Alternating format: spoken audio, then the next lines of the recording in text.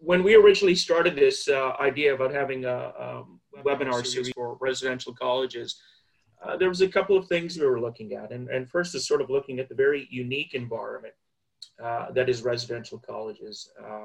As Mandy would say, it's not quite a school, it's not quite a university. It has this very special relationship with its students, and has a very special relationship between its own administration and how it runs, and the relationships it has with universities. And there's sometimes a tension there that has to be managed in moving it forward. The subject today is stewardship, and this one I don't know that there's a more important subject to me, or in fact a more important subject in fundraising than stewardship.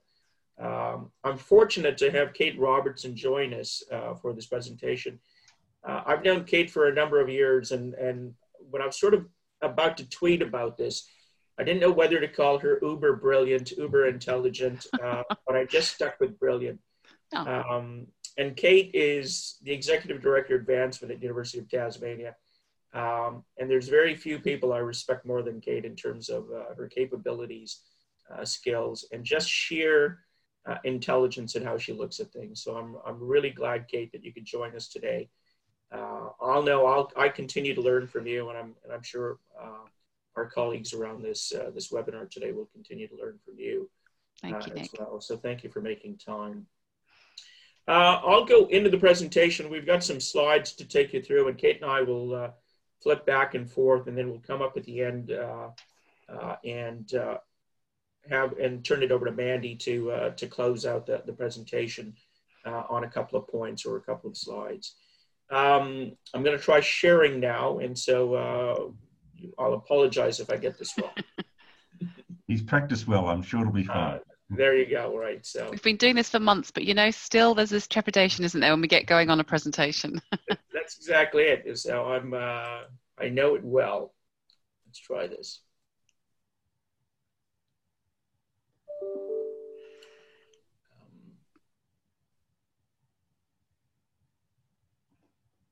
Looking good, Nick. So far, so good. Perfect, Nick. And then into slideshow format. There you go. All right, we're good. Everyone can see that? Looks good to me.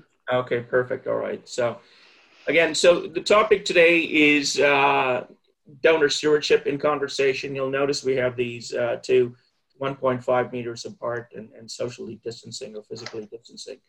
But this particular topic, as I said, I think right now, and as Neil alluded to, during COVID-19, it's such an important element in terms of how we actually engage our donors, how we retain our donors, and how we actually build up those relationships. And I think this particular point about looking at stewardship for us in this context is even more relevant than it normally is. And as I said earlier, to me, I don't know that there's a more important aspect of fundraising than donor stewardship.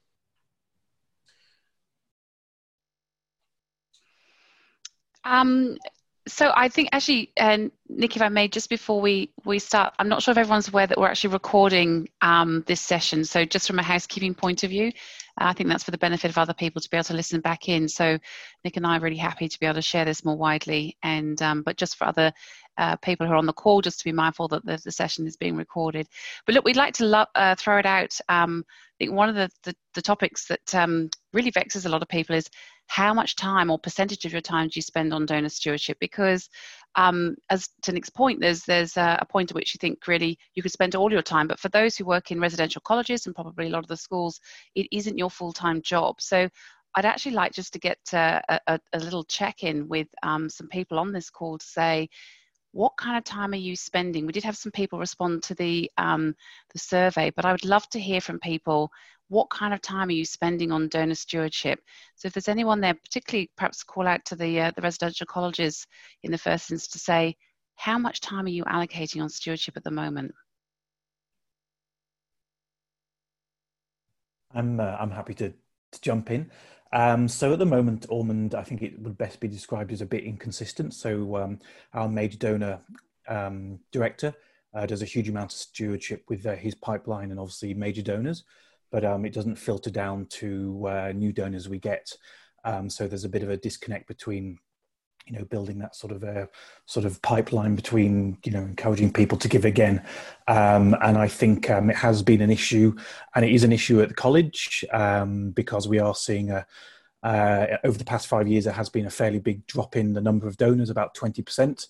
When you don't have a massive amount of donors, that's a huge drop. And I think I think most of that is to do with sort of a lack of stewardship, to donors about what they've donated to and the impact of their gifts. Mm-hmm. Thank you for sharing that. Mandy has just put on onto the chat function that about 20% of time is spent on stewardship in her college. So what about anybody else? Could I just make a comment? I don't know about the rest of everybody's donor profile, and I think that's something important to think about. We've actually got less individual donors and far more corporates and sort of sponsorship arrangements, which come with a predetermined set of agreements and KPIs that have to be met and reporting timelines, etc. So I'm actually finding that it's taking so much more of my time than it did maybe 2 years ago, because they don't just want one, sort of an annual report. It's now quarterly almost. So, it's a big investment in terms of your time and resources. In order, you've got to weigh up is $20,000 and 4 reports a year and all the other stuff that goes on around donor stewardship possible to deliver. So that's just a general comment, and I'd be interested to know what you think about that. Yeah, I think looking at the responses that we had in ahead of this session and that have come in since, it's very varied about what people spend on stewardship. And I think the key point here is there is no right answer, other than to say that probably there's never too much time that you could spend on stewardship, because in the end it is a very valuable investment of your time. It's we'll come on to talk later about how it's more cost effective to keep the donors you've got than to get new donors, but it does have to be proportionate to your resources. And I'm very mindful of the people on this call in particular.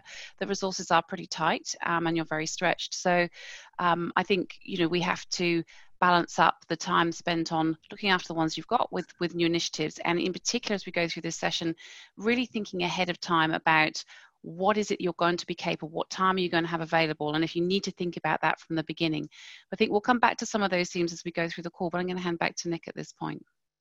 Yeah, listen, I think it's a very good point, Mandy. And one of the things that we sort of look at, and why the amount of time I think matters, is that when you sort of look at this, the latest studies have shown a couple of things. The first thing is the reasons why people stop giving.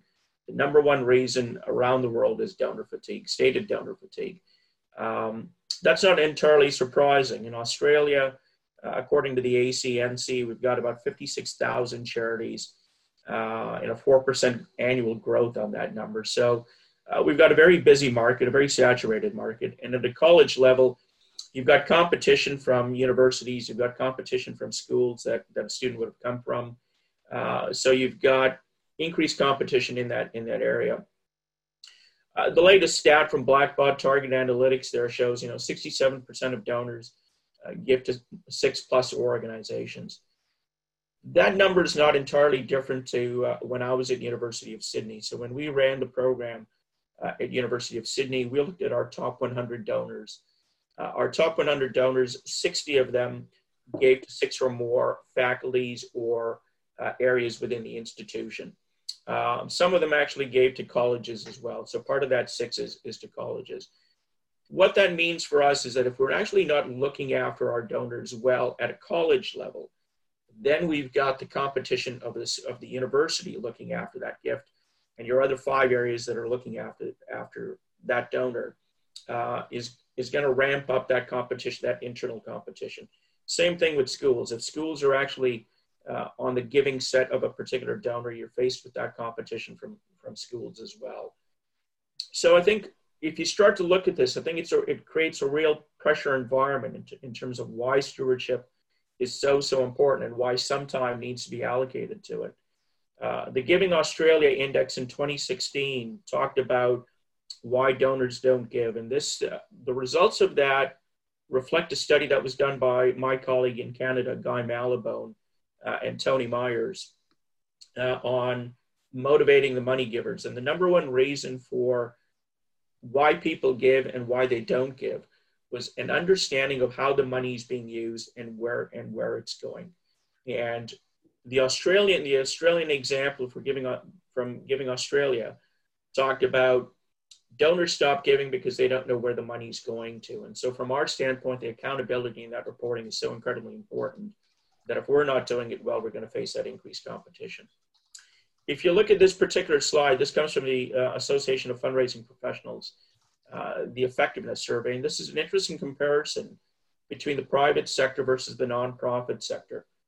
First-time retention of customers for the profit sector is 94%. The challenge we have in the not-for-profit sector, in schools, universities, colleges, is that our retention rate for first-time donors is 27%. Now, you don't have to sort of do the maths in terms of those numbers, because it puts an incredible amount of pressure if we've got such a high donor churn. And the first year it's not just bad in the first year, and I'll turn it over to Kate to speak to the next slide, but we see this problem going on an ongoing basis. Yeah, so excuse me, sorry. Yeah, so I mean, really this slide speaks to the fact that if only 46% of all donors are going to renew, then it's really important that we think ahead of time about what programs, what initiatives we're going to start in the first place. I'm very conscious that during the past several months, there's been lots of new initiatives that perhaps universities, colleges and so forth have entered into that we would normally, and really successfully, so particular student support appeals, hardship funds and so forth. Universities typically are not engaged in emergency funding. That's not normally our space, and it's been wonderful to see the support from the community. I think a big question comes is, how do we then retain those donors? So the flurry of going into fundraising activity and raising all this money is great, but there'll be many of those people who perhaps don't have the same drivers next year or not able next year to support in the way that we have this year.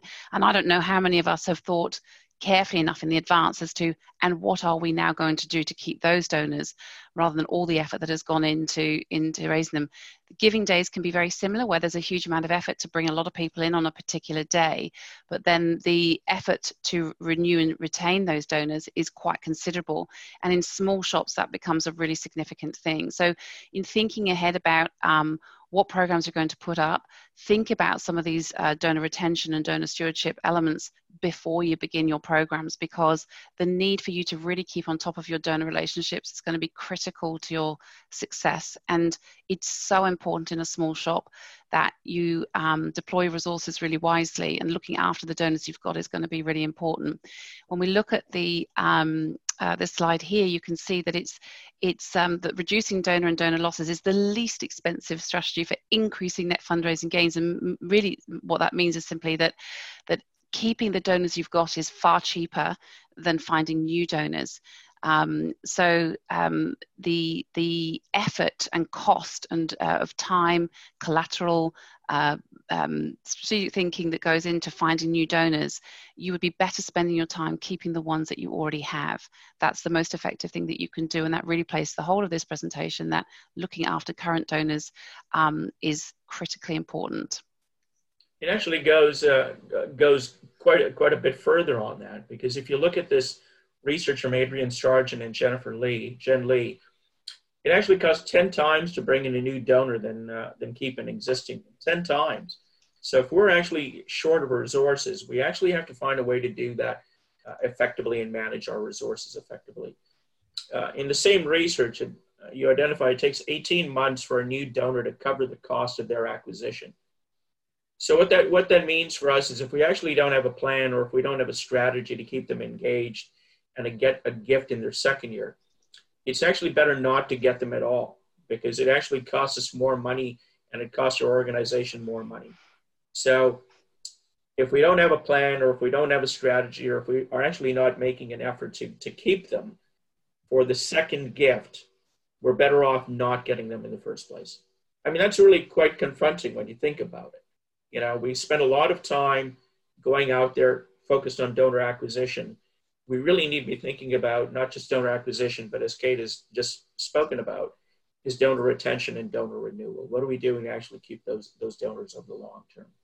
Makes such a big difference.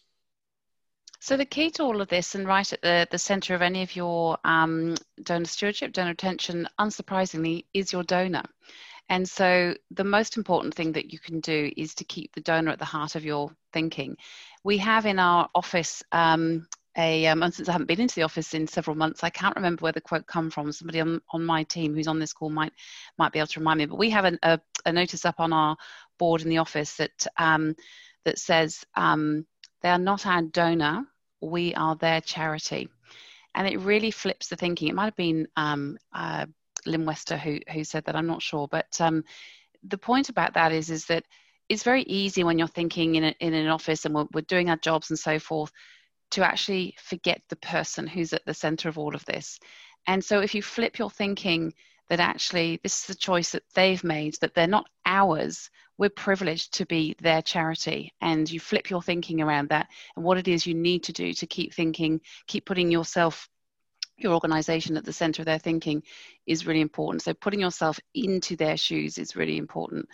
I think authenticity is a critical part of thinking about your donor stewardship. So when you're thinking about how you're going to go about this, of course, you need to be proportionate to the size of the gift, the timing of the gift.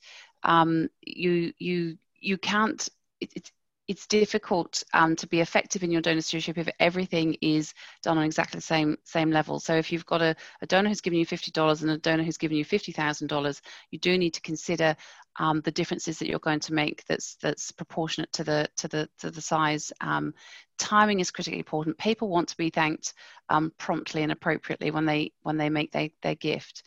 You do need to consider the consistency so that even if you've got people giving across different faculties, different colleges, that actually there is some consistency of approach between the donors, between the classes. So if you've got a class giving program that's going from the 1950s to the 1970s, that how you manage those donors, they're in different classes, different fundraising initiatives, but there needs to be some consistency of approach so that donor X and donor Y kind of feel that they've actually been treated the same. Or if you've got partners, spouses, and so forth, that actually they've got some commonality of experience that's proportionate. I think to Nick's point earlier, what's really important is that that people need to feel a sense of importance and value about the gift they've had. And so no matter what size of the gift that someone has given, that they actually have made a difference. Now, clearly with larger donors, you're going to be speaking and able to speak perhaps in more depth around the impact. But above all, across all of donor stewardship, it's impact, not income, that we need to be talking about. That's the motivating factor. Talking to dollars it doesn't really matter. It's about what does the dollars do? What has that achieved? What difference has somebody made? And if you can tell a good story and you can motivate people around the way in which their giving has made a difference, you are far more likely to encourage people to consider making larger gifts in the future. And that comes to that stewardship cycle where people make a gift, but actually they're going around towards either making a renewed gift or thinking about making a larger gift. And to the last block here, I think in any of your donor stewardship, what's really important is that you are facilitating a connection to the institution. Many of us, and the nature of the personalities that we are and the love that we have for this job, mean that we make a good connection with the donor. But you are failing if you are not connecting them to your organization, to your college, to your school. Okay, so your job will come and you'll move on to somewhere else, or you might stay there a long time, be very happy in your role. But if you are not connecting that donor to the organization, then we're failing in our duty. So it's not enough for them to have a good relationship with you. You need to spread those relationships around the organization, and you need to continue to allow that donor to be excited about the future of that organization, of your institution, and the way in which they can play a part in it. Right. Thanks, Kate. Yeah, it's interesting. I looked at this research from Penelope Burke about looking at donor expectations, and I think this is really quite profound when you think about it, because we think a lot of what we do in terms of our reporting, going back really, Mandy, to the point you raised earlier about the quarterly reports and things like that, help to create a structure in terms of how we're giving. But one of the things that we can see is that our donors really expect to be touched really quite personally and quite engaged quite personally. So if you look at these stats here, 95% of donors would appreciate a call within 1 or 2 days, not a week, but within 1 or 2 days. 85% have said, a call from a board member within days of a gift would influence them to give again. Now, how many of us actually have our staff, our heads of college, our heads of school, our department heads involved in contacting our donors and expressing our appreciation? We may do it out of the development office or out of the advancement office. And some of our institutions have our students call and have telephone call programs. But it's really quite interesting to be able to involve board members or to involve your council members involved in thanking people for their support. Donors who were called gave 39% more. So there was significant ROI impact on this. And if you look at it over the longer term, after 14 months, called donors were giving 42% more. So if we just did one thing and instituted this calling program to thank donors, reaching out to them in a personal way, we can actually start to see a measurable impact in terms of how much money we're raising and what it means in terms of our donor retention. And that really, I think, is something to think about in terms of how we're actually engaging people and how we, in fact, broaden participation within our institution. And by doing that, I would say the other advantage to it is that it'll actually help nurture the internal philanthropic culture within your institutions. And I think that actually, from our standpoint as fundraising officers or fundraising managers, can be quite a profound impact, because if we've got other people on our side helping us to sell that message, it'll mean that we'll be able to save some of our time going forward. We didn't put this question out to everyone, but I wanted to put it out there. And this is really about looking at that previous issue about, people are expecting a call within 1 or 2 days and expecting that personal touch. I wanted to ask everyone, what do your first-time donors expect? So what do your first-time donors expect? And then what strategy in place do you have to communicate this to them and facilitate the next gift? So how do you actually manage their expectations? And the reason this question is important is that because if you don't have a strategy in place to communicate what someone's expectations will be for a first-time donor, then how will your first-time donors know? So how will they know that maybe they'll be called in a month or in a week, or they'll just receive a thank you letter? How will they know what to get and what to expect if we haven't actually reached out and communicated to them? So I'll turn it over to you, and maybe if you could share to me what do your first-time donors expect, and then importantly, how do you actually communicate to them to nurture that expectation of what they should get?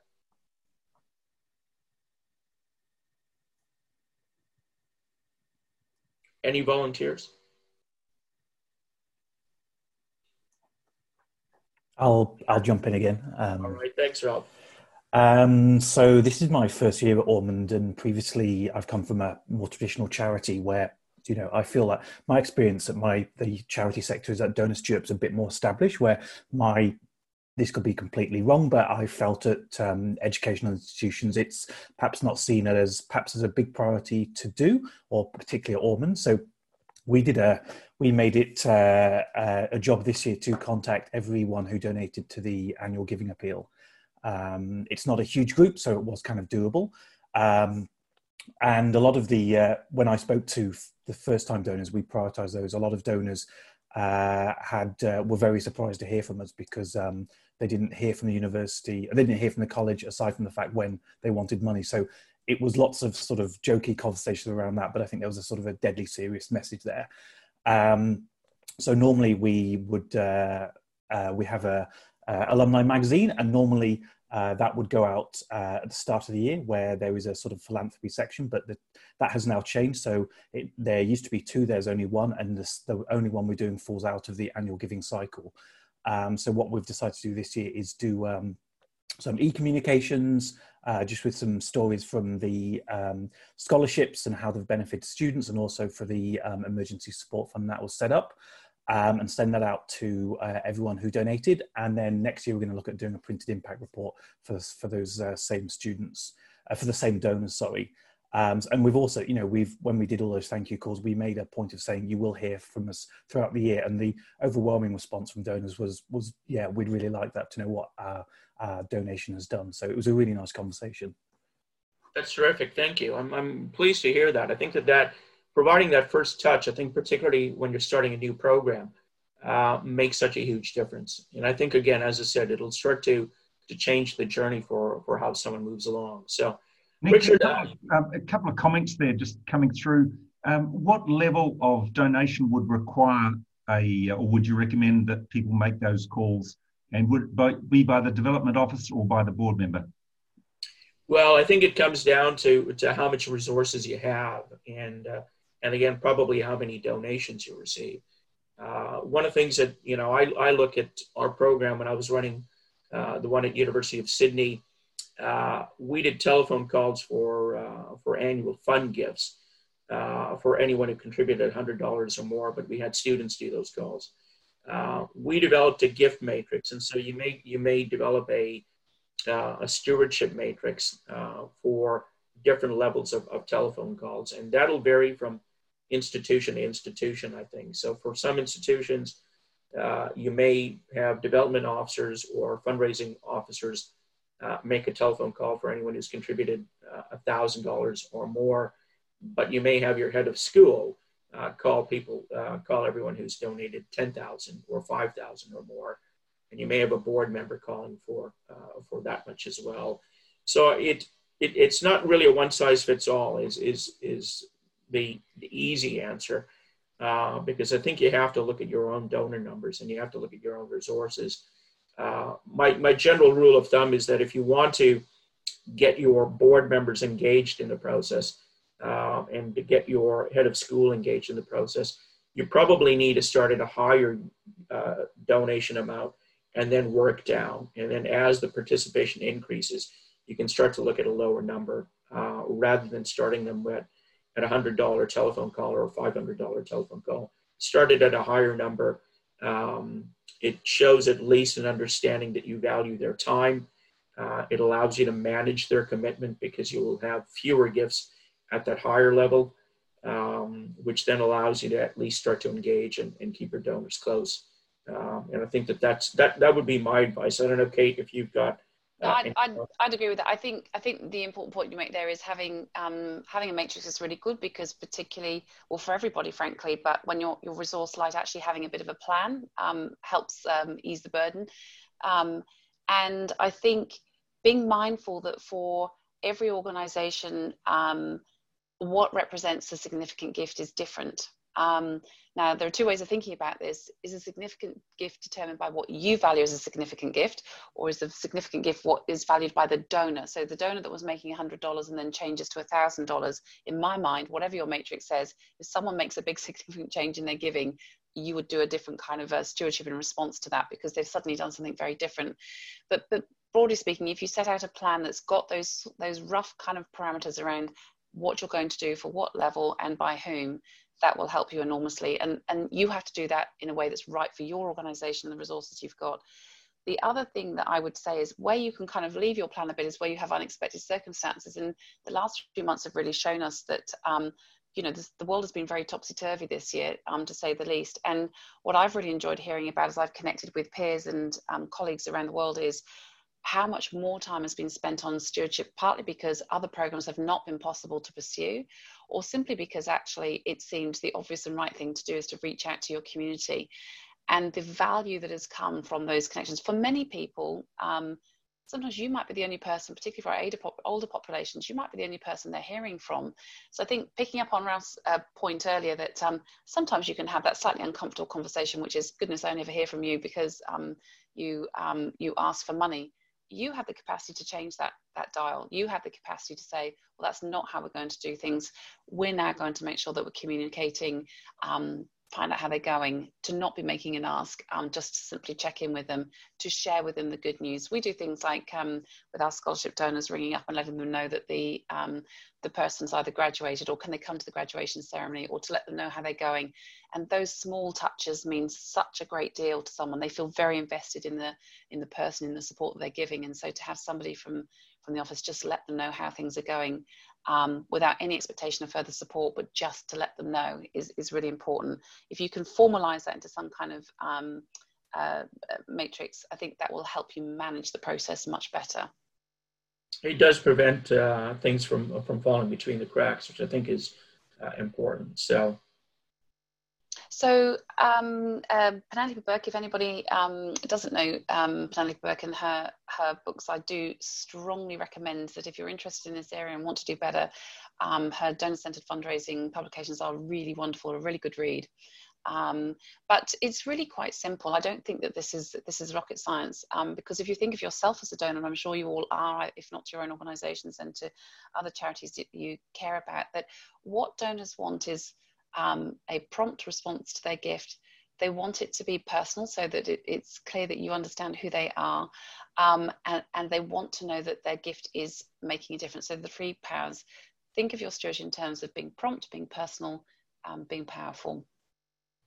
I think it's such an important point. It's funny, I just finished working with a school, or at least I'm still working with them, but we just finished doing a feasibility study with them. And I interviewed a former board member as part of the feasibility study, and she was quite irked that the school doesn't seem to know who she is, that she was on the board for a number of years. She contributes to them. But the acknowledgement she gets doesn't actually recognize that she has this relationship with them as a former board member. So it is important to bear that in mind, you know, and having that personal connection, I think is a very important element. So, well, it does. That does say something. There are some strong advantages when you have staff who have stayed in their roles for a decent amount of time, because actually you get to know those relationships. And so again, sometimes in those smaller organisations where actually the reach of your organisation, you can be more familiar than where you've got tens of thousands of people. That can be really helpful. But actually, data is a tool that we must use. And so even speaking to that example, Nick, making sure that you're using your CRM effectively is going to make your job of stewardship so much easier. But more than that, actually using it to segment your donors and to devise your stewardship programs according to the size and type of gift and to the area of support. Use your tool, the data that you've collected to help develop those more tailored stewardship plans will be more effective. And so it speaks then to the donor, their experience, and the sense that you actually do have some understanding of who they are and what they care about. So do what you can to maximize the opportunity that your CRM system, and even if you don't have one that's particularly complex, start to think in terms of groupings of people and how that's going to determine the type of stewardship plan that somebody, the way in which you can manage the relationships you have in groups of people. And so this is the moment where we can just throw it open, because and particularly for those places where you're resource light, I do appreciate that it's not like you've got like some of those bigger universities that have got whole stacks of people who do nothing but look at the data and come up with loads of plans and prospects and priorities for you. Let's have a conversation now around in what way are you segmenting your donor groups? What kinds of groupings are you putting together to be able to manage your stewardship? I'd love to hear from some people on the call, and let's see if we can have a couple of people who haven't spoken yet share with us how are you breaking down your donor groups so that you can be really tailored in your approach. Susan, any thoughts from you at Women's College? Or? Yeah, just backtrack just a little bit really quickly. Can you hear me? Yes. Yes. I created, once again, I've only been in this role quite 18 months. So last year, I was inspired by a seminar that I went to with Lynn Wester. So I developed for our stewardship, I think I call it the 9 stages of stewardship, which I've now set up. It's taken a while in our new CRM.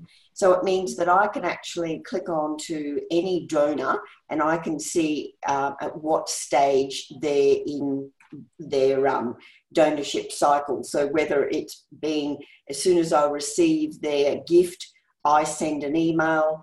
If the head of college thank you card has gone to them, Have they been added then to our website? We have then a certain value. It's our $1,000 plus donors that go into a very special donor book. So I can actually check that, what stage they're at. The other thing that I'm doing too, for our higher gifts, I'm actually trying to give back some value to them. So for instance, this year, one of our largest donors, I invited her to be on a, what's called a multi-generational family panel. Unfortunately, it had to be postponed because of COVID, but it's just identifying those donors who have provided higher value gifts of what we can actually give them other than, the normal thank you, including them in the impact report, acknowledge them on our website. So I've still got a lot more work to do in that space, but it's coming together nicely. That sounds wonderful, Susan. So I'm for the benefit of others on the call, when you put in your 9 stages of stewardship, was that a difficult process for you to do? I'm just trying to encourage others that to not be overwhelmed by the idea, but it can be done, right? It can be done. Okay, so just to tell you, I started off, so from our account, this is how I started off from day one. So I received a spreadsheet from our accounts department of all the donors. It has all their details, like their receipt number, the date of the gift, where they've allocated it to. So it was basically a report. So then I set up in the spreadsheet, created like the 9 columns. So first one was an email thank you from me. Basically that important stage of Nick was talking about within 1 to 2 days. If it was a significant amount, I would actually pick up the phone as well. Then we have a system where the receipt and a thank you card goes to our head of college. So that was stage 2. And so each donor then gets a personalised thank you. Stage 3, number 3 was, I think they get acknowledged on our website. Stage 4, they get included in our impact report. And last year I introduced the impact report. It's the first time the college had ever had one. And it was overwhelming success. And I launched that at our Divi Diri dinner, which is a special annual dinner for all our donors. So no matter how much our donors have donated within a year, whether it be, $100 up to, $25,000, they all get invited to that dinner and made feel special. Because I always have this philosophy that every dollar counts. And also what I find, when you look at the data, it's amazing that person who's given $100 for the last 15 years, how much that adds up very quickly. So that's basically it. Then this year, we went to the next stage, of actually including those levels of, including the stages of donorship into our CRM. So that was all customized. Yeah, it is quite a simple process. You just need to have sort of, you've got to have the vision, I suppose, and then to make it happen. That's how I would explain it. Well done you for doing it, because I think that's the most important thing is that you're doing something. And I think what I loved hearing about what you were talking about just then is that you're also recognizing loyalty, so longevity of giving. Correct. As well as value of gift. I think there is something very powerful about that longevity. Yes. As well. Yes. Nick, to you. Yeah, I think that's an important element. And I think, as you said, you've got to begin the journey to do it. Yeah. There's many ways you can sort of slice and dice your donors up into segments. And here are a few things that you could look at. So we've talked really about size of gift and the value of the gift that someone is making. But there are other aspects. You could actually segment your donors in terms of your stewardship plan based on geography, in terms of where they live. So it could be in Sydney as an example, or if you're in Perth versus a regional donor or an interstate donor, you can divide them differently. You can look at income levels. So if someone is on you see on a trajectory on an income, and you see them as a potential major donor, you can segment your donors that way to look at their potential and their capacity to make a larger gift. So if someone actually happens to be a graduate of your institution and they've gone into education, they may have a lower income level, and so you know that their giving history or their future giving is going to be a little less, perhaps, than someone who may be a CEO of a pharmaceutical company, as an example. So you can start to look at those aspects. We've got some university institutions participating in this call, and you may decide to break up your donors or segment your donors by faculty, as I've mentioned, or in fact profession, and look at those aspects.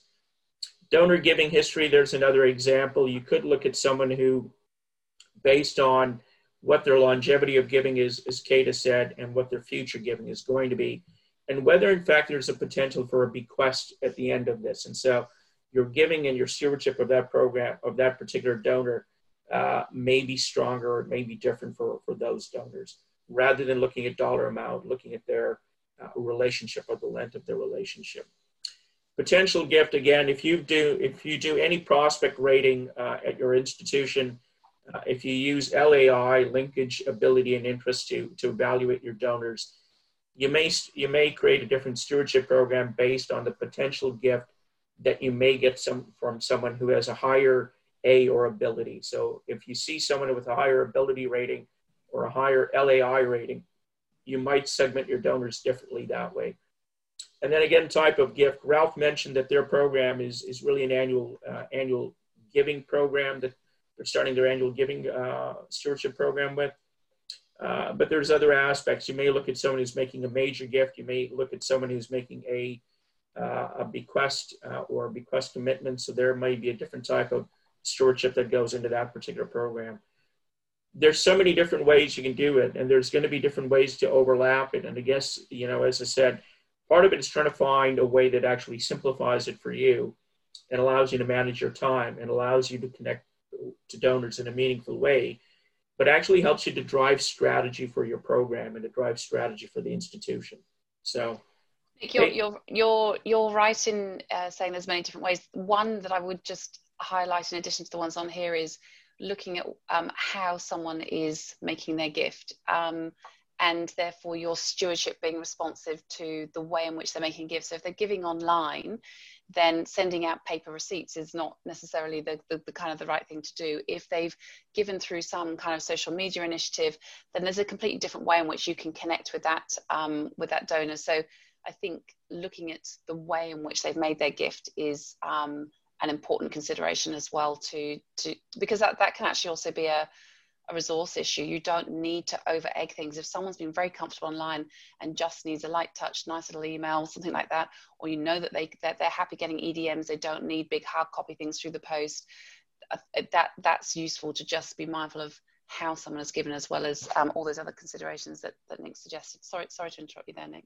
No, listen, that's a very valid point. And I think that's something we ought to be thinking about is, if people are giving through a response, direct mail response, then it may be entirely appropriate to thank them through direct mail or through a written response. But if people are giving online or through technology, then they're very comfortable with that platform. Let's utilize that approach. Well, and also some donors can be a little overwhelmed or surprised if actually they've given a nice gift, but it might be relatively modest and they might have done it online. If you then send them a pile of stuff through the post, their immediate thought is, hang on, all of my money has just been spent on the stuff that you've just sent me. So that you need to be proportionate as well, because donors are sensitive to what is the cost of the stewardship that they're experiencing. So do think about that just sending them lots of things through the post isn't necessarily what they want to see. It's very true. And I think, if you sort of look at how we engage it, I mean, the entire plan that Susan's got in place, the 9-step process, is really about creating a systemized approach so that you're actually not losing donors. And whatever program you put in place or whatever system you put in place should allow you to do that, to create a systematic way to do it. And then again, as Kate alluded to earlier, in terms of relationship building and connecting to the institution, we want to create their understanding of our mission and connect them to our mission in terms of where we're going. Those are really the two key things that really underpin how we should approach it and how we do it in terms of looking at mass stewardship programs. So again, would love to open this up and hear from you.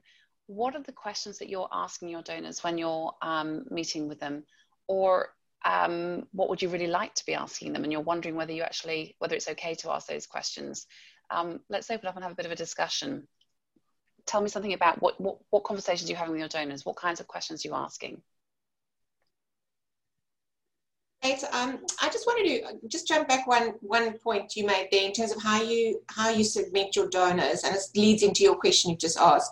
I'm trying to give two examples of what we do here, and it's again about the efficiency and not having a lot of resource, so having to be really smart about how you communicate. We run two flagship programs at my college. One is around Indigenous education. We've got 100 Indigenous students, and we get a lot of support for that. The other one is innovation. We also run a youth innovation centre. And I use that a lot to segment, because that goes to the heart of our mission as an organisation. But also it's the kind of thing that people really want to engage with. So in terms of the Indigenous stuff, what I've done is I've overlaid that with our social media schedule, because I also run the marketing, so I can actually integrate those two things really carefully. And we do a lot of profiling of the students in the program, and we can then thank the donors as part of the post or part of the story that we're telling about the student. Mm-hmm. So that can go out quite broadly, and it's thanking the donor, it's profiling the student, it's talking about the mission we have around supporting Indigenous education. And I overlay my stewardship matrix with my social media matrix or my marketing matrix, so that I can actually keep those two things really tightly focused. And in terms of innovation, we have a showcase twice a year of the startups that the young people are working on in our co-working lab, and we invite a whole lot of people. Most of them are donors or just investors. We don't ask them for money. It's just come and see what these amazing young people are doing and working on. And that's where I have my conversations about, what do you want to support? How would you like to help us grow this program? What could we do more about? So it's actually very in-person, and those events are already set up, so I don't have to create another opportunity on top of everything else. I can just tie it all together and have one conversation. So I think everything you guys are saying is exactly what many of us are doing, but it's just trying to be efficient about it. And that for me is the biggest challenge, is how do I have one conversation and get multiple outcomes, so that I don't have to have multiple conversations. Which sometimes is contrary to stewardship, where you really need to be having personal conversations all the time. So I just wanted to throw that out there. I think that's a really, really good point, as you say, particularly for smaller, more lightly resourced organisations. But I think that point around normalising philanthropy and the visibility of philanthropy, either as an opportunity or as an impact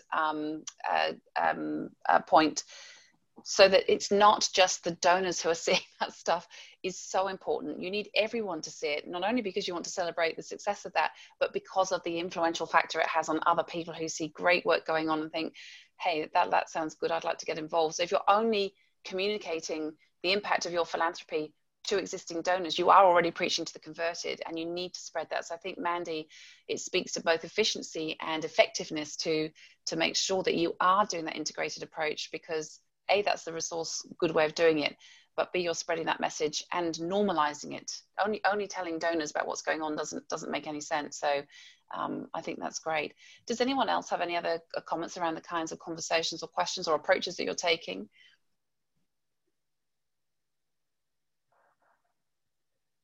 I think if in the interest of time, Nick, if you move on to the next slide, I mean, there's sort of two levels to this. It's actually okay to talk to your donors directly about what kind of stewardship is effective for them. I think that it's okay to ask for feedback around how they'd like to be communicated, whether it's working, whether there's things that are more effective for them or not.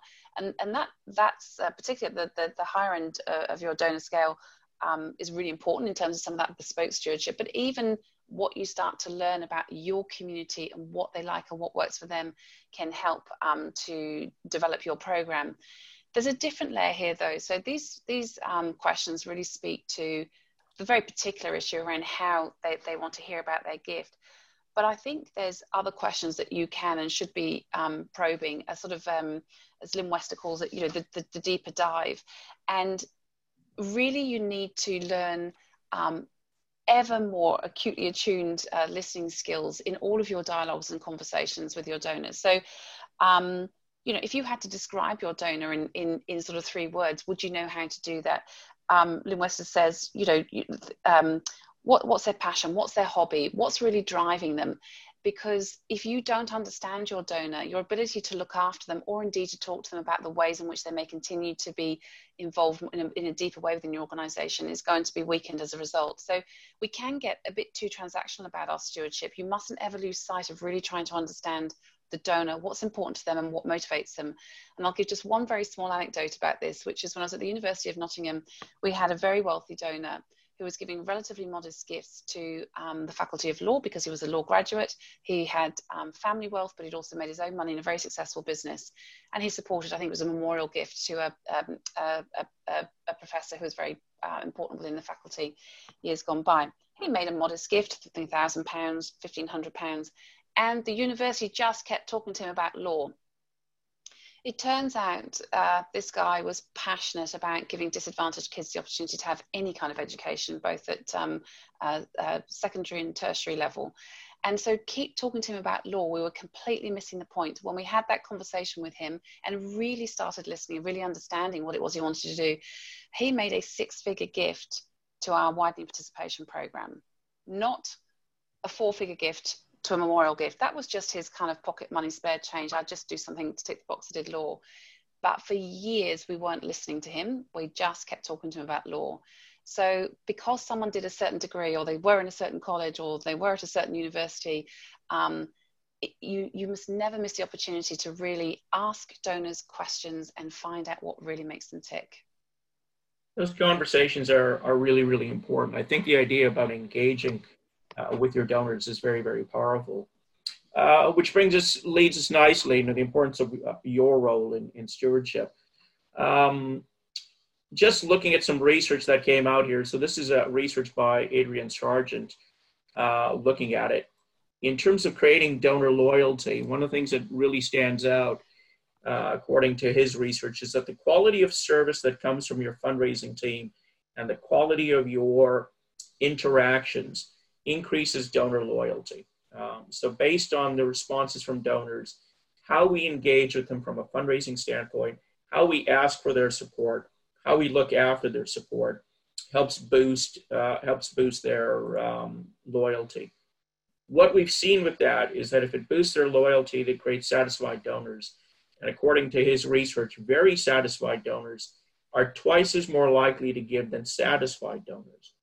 So if we can actually understand our role in that donor chain and keeping them engaged, we can actually see that we're much more likely to generate increased support and actually have them participate. But it actually gets even better than that. And what we can see is that satisfied donors don't just give you more or are likely to give you more, but they actually give you for a longer period of time. So their commitment to stay with you as an organization or as a school or a college or a university is enhanced the more satisfied their donors. So if we actually play our role in a fundraising office or an advancement office, keep our donors engaged, keep our donors satisfied, report back, provide that accountability, not only do we increase how much they will give and how much likelihood they'll give, but we increase their relationship with us over a longer period of time, which of course then leads into a potential bequest or a gift and will down the road if we continue to look after that relationship. So it's really quite profound. It's not a one-off transactional engagement. It's about how we actually continue that relationship over a period of time.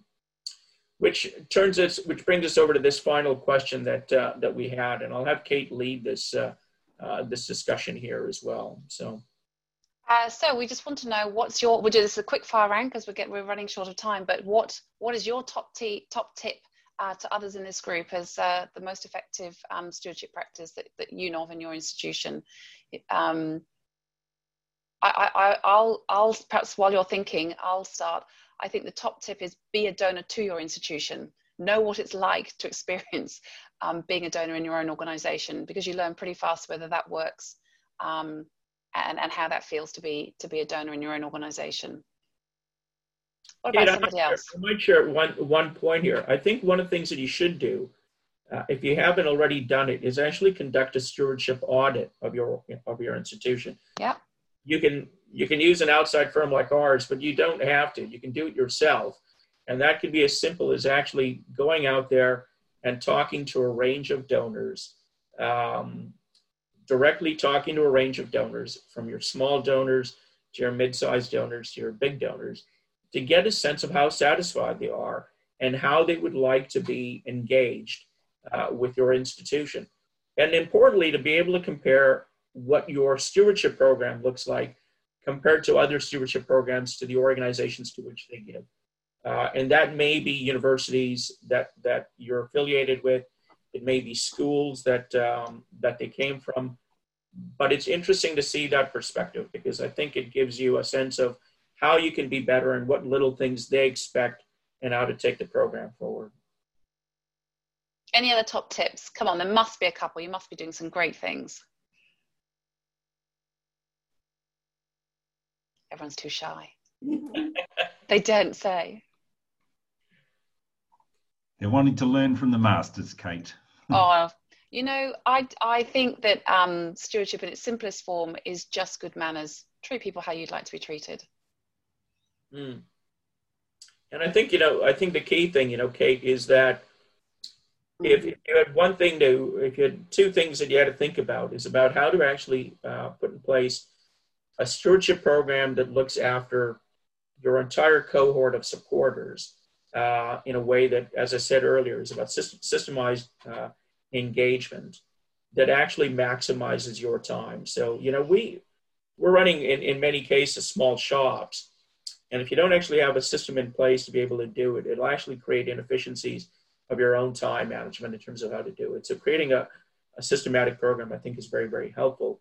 And then understanding at what point in time you need to engage with people on a personal level and how to move that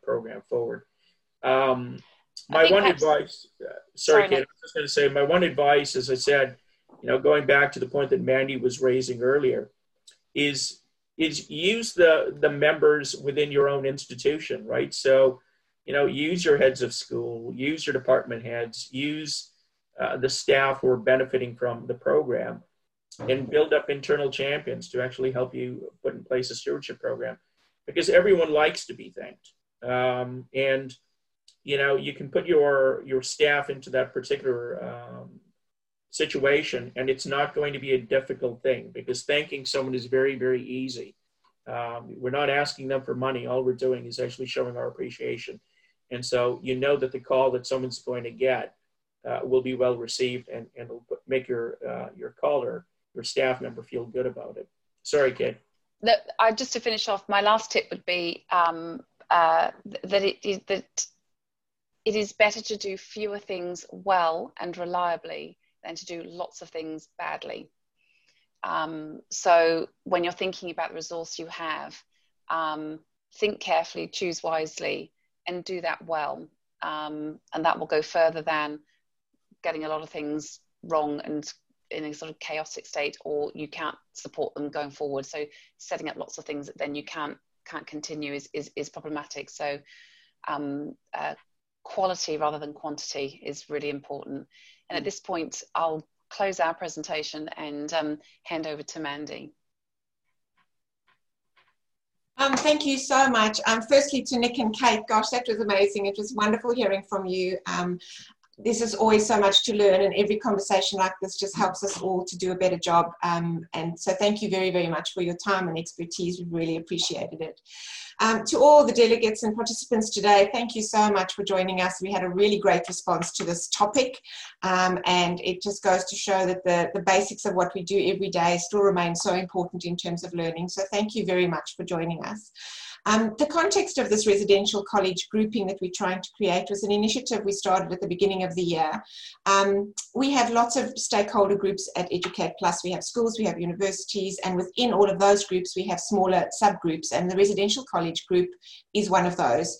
So as Nick said earlier, we don't really fall completely in the tertiary basket. We're certainly not in the schools basket, and we're kind of our own little network of people, generally very under-resourced. So what we're going to be doing from Educate Plus's perspective is creating a benchmarking study amongst residential colleges around fundraising as a starting point of creating some kind of data that we can longitudinally measure, and some kind of resource that the colleges could really use in terms of elevating possibly their resources, but their own structures within their offices, and seeing how we can use that information collaboratively and collectively. In doing all of that, we started off by having just a general conversation around benchmarking and what that could look like. And out of that conversation came the need for a whole lot of more conversations and a lot more networking. So this was part 2 of that program. Part 3 is coming up on the 22nd of October. And that one is going to be focused on communications. Not just fundraising communications, but I think communications more broadly, because again, most of the staff working at residential colleges are wearing multiple hats and doing multiple jobs. So if we can, again, streamline and work efficiently, that works for everybody. So I just wanted to invite you to keep joining in, keep communicating with us. We're forming this network for residential colleges quite nicely, and lots of people are linking into that.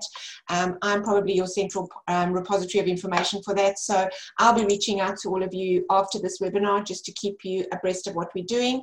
And we'll be setting up a working group probably in the new year to really look at what that benchmarking content should look like and how we can all participate. So once again, thank you so much, and thanks to Neil for hosting us. It's been amazing, and we look forward to seeing you again. Thanks, Mandy, and thanks, Nick, Kate, terrific. Just one other final, I'm just so pleased to see this network of residential colleges being developed, and we'd love to see you all in Adelaide at our international conference next year. I know budgets are tight, but this network is so beneficial, and I'm sure Mandy and the board will be looking at ways to try and encourage and support you to be able to be there. So thanks once again to Nick. You've been a great partner of Educate Plus. To Kate, we wish you well. Thank you for your contribution. There's been some absolute gems that I've been writing notes as you've been speaking. It doesn't surprise me, Nick. Thanks for your work. Thanks for sharing your expertise. And Kate, terrific. Wish you all well. Have a great day, everyone. Thank you very much. Bye. Okay, bye.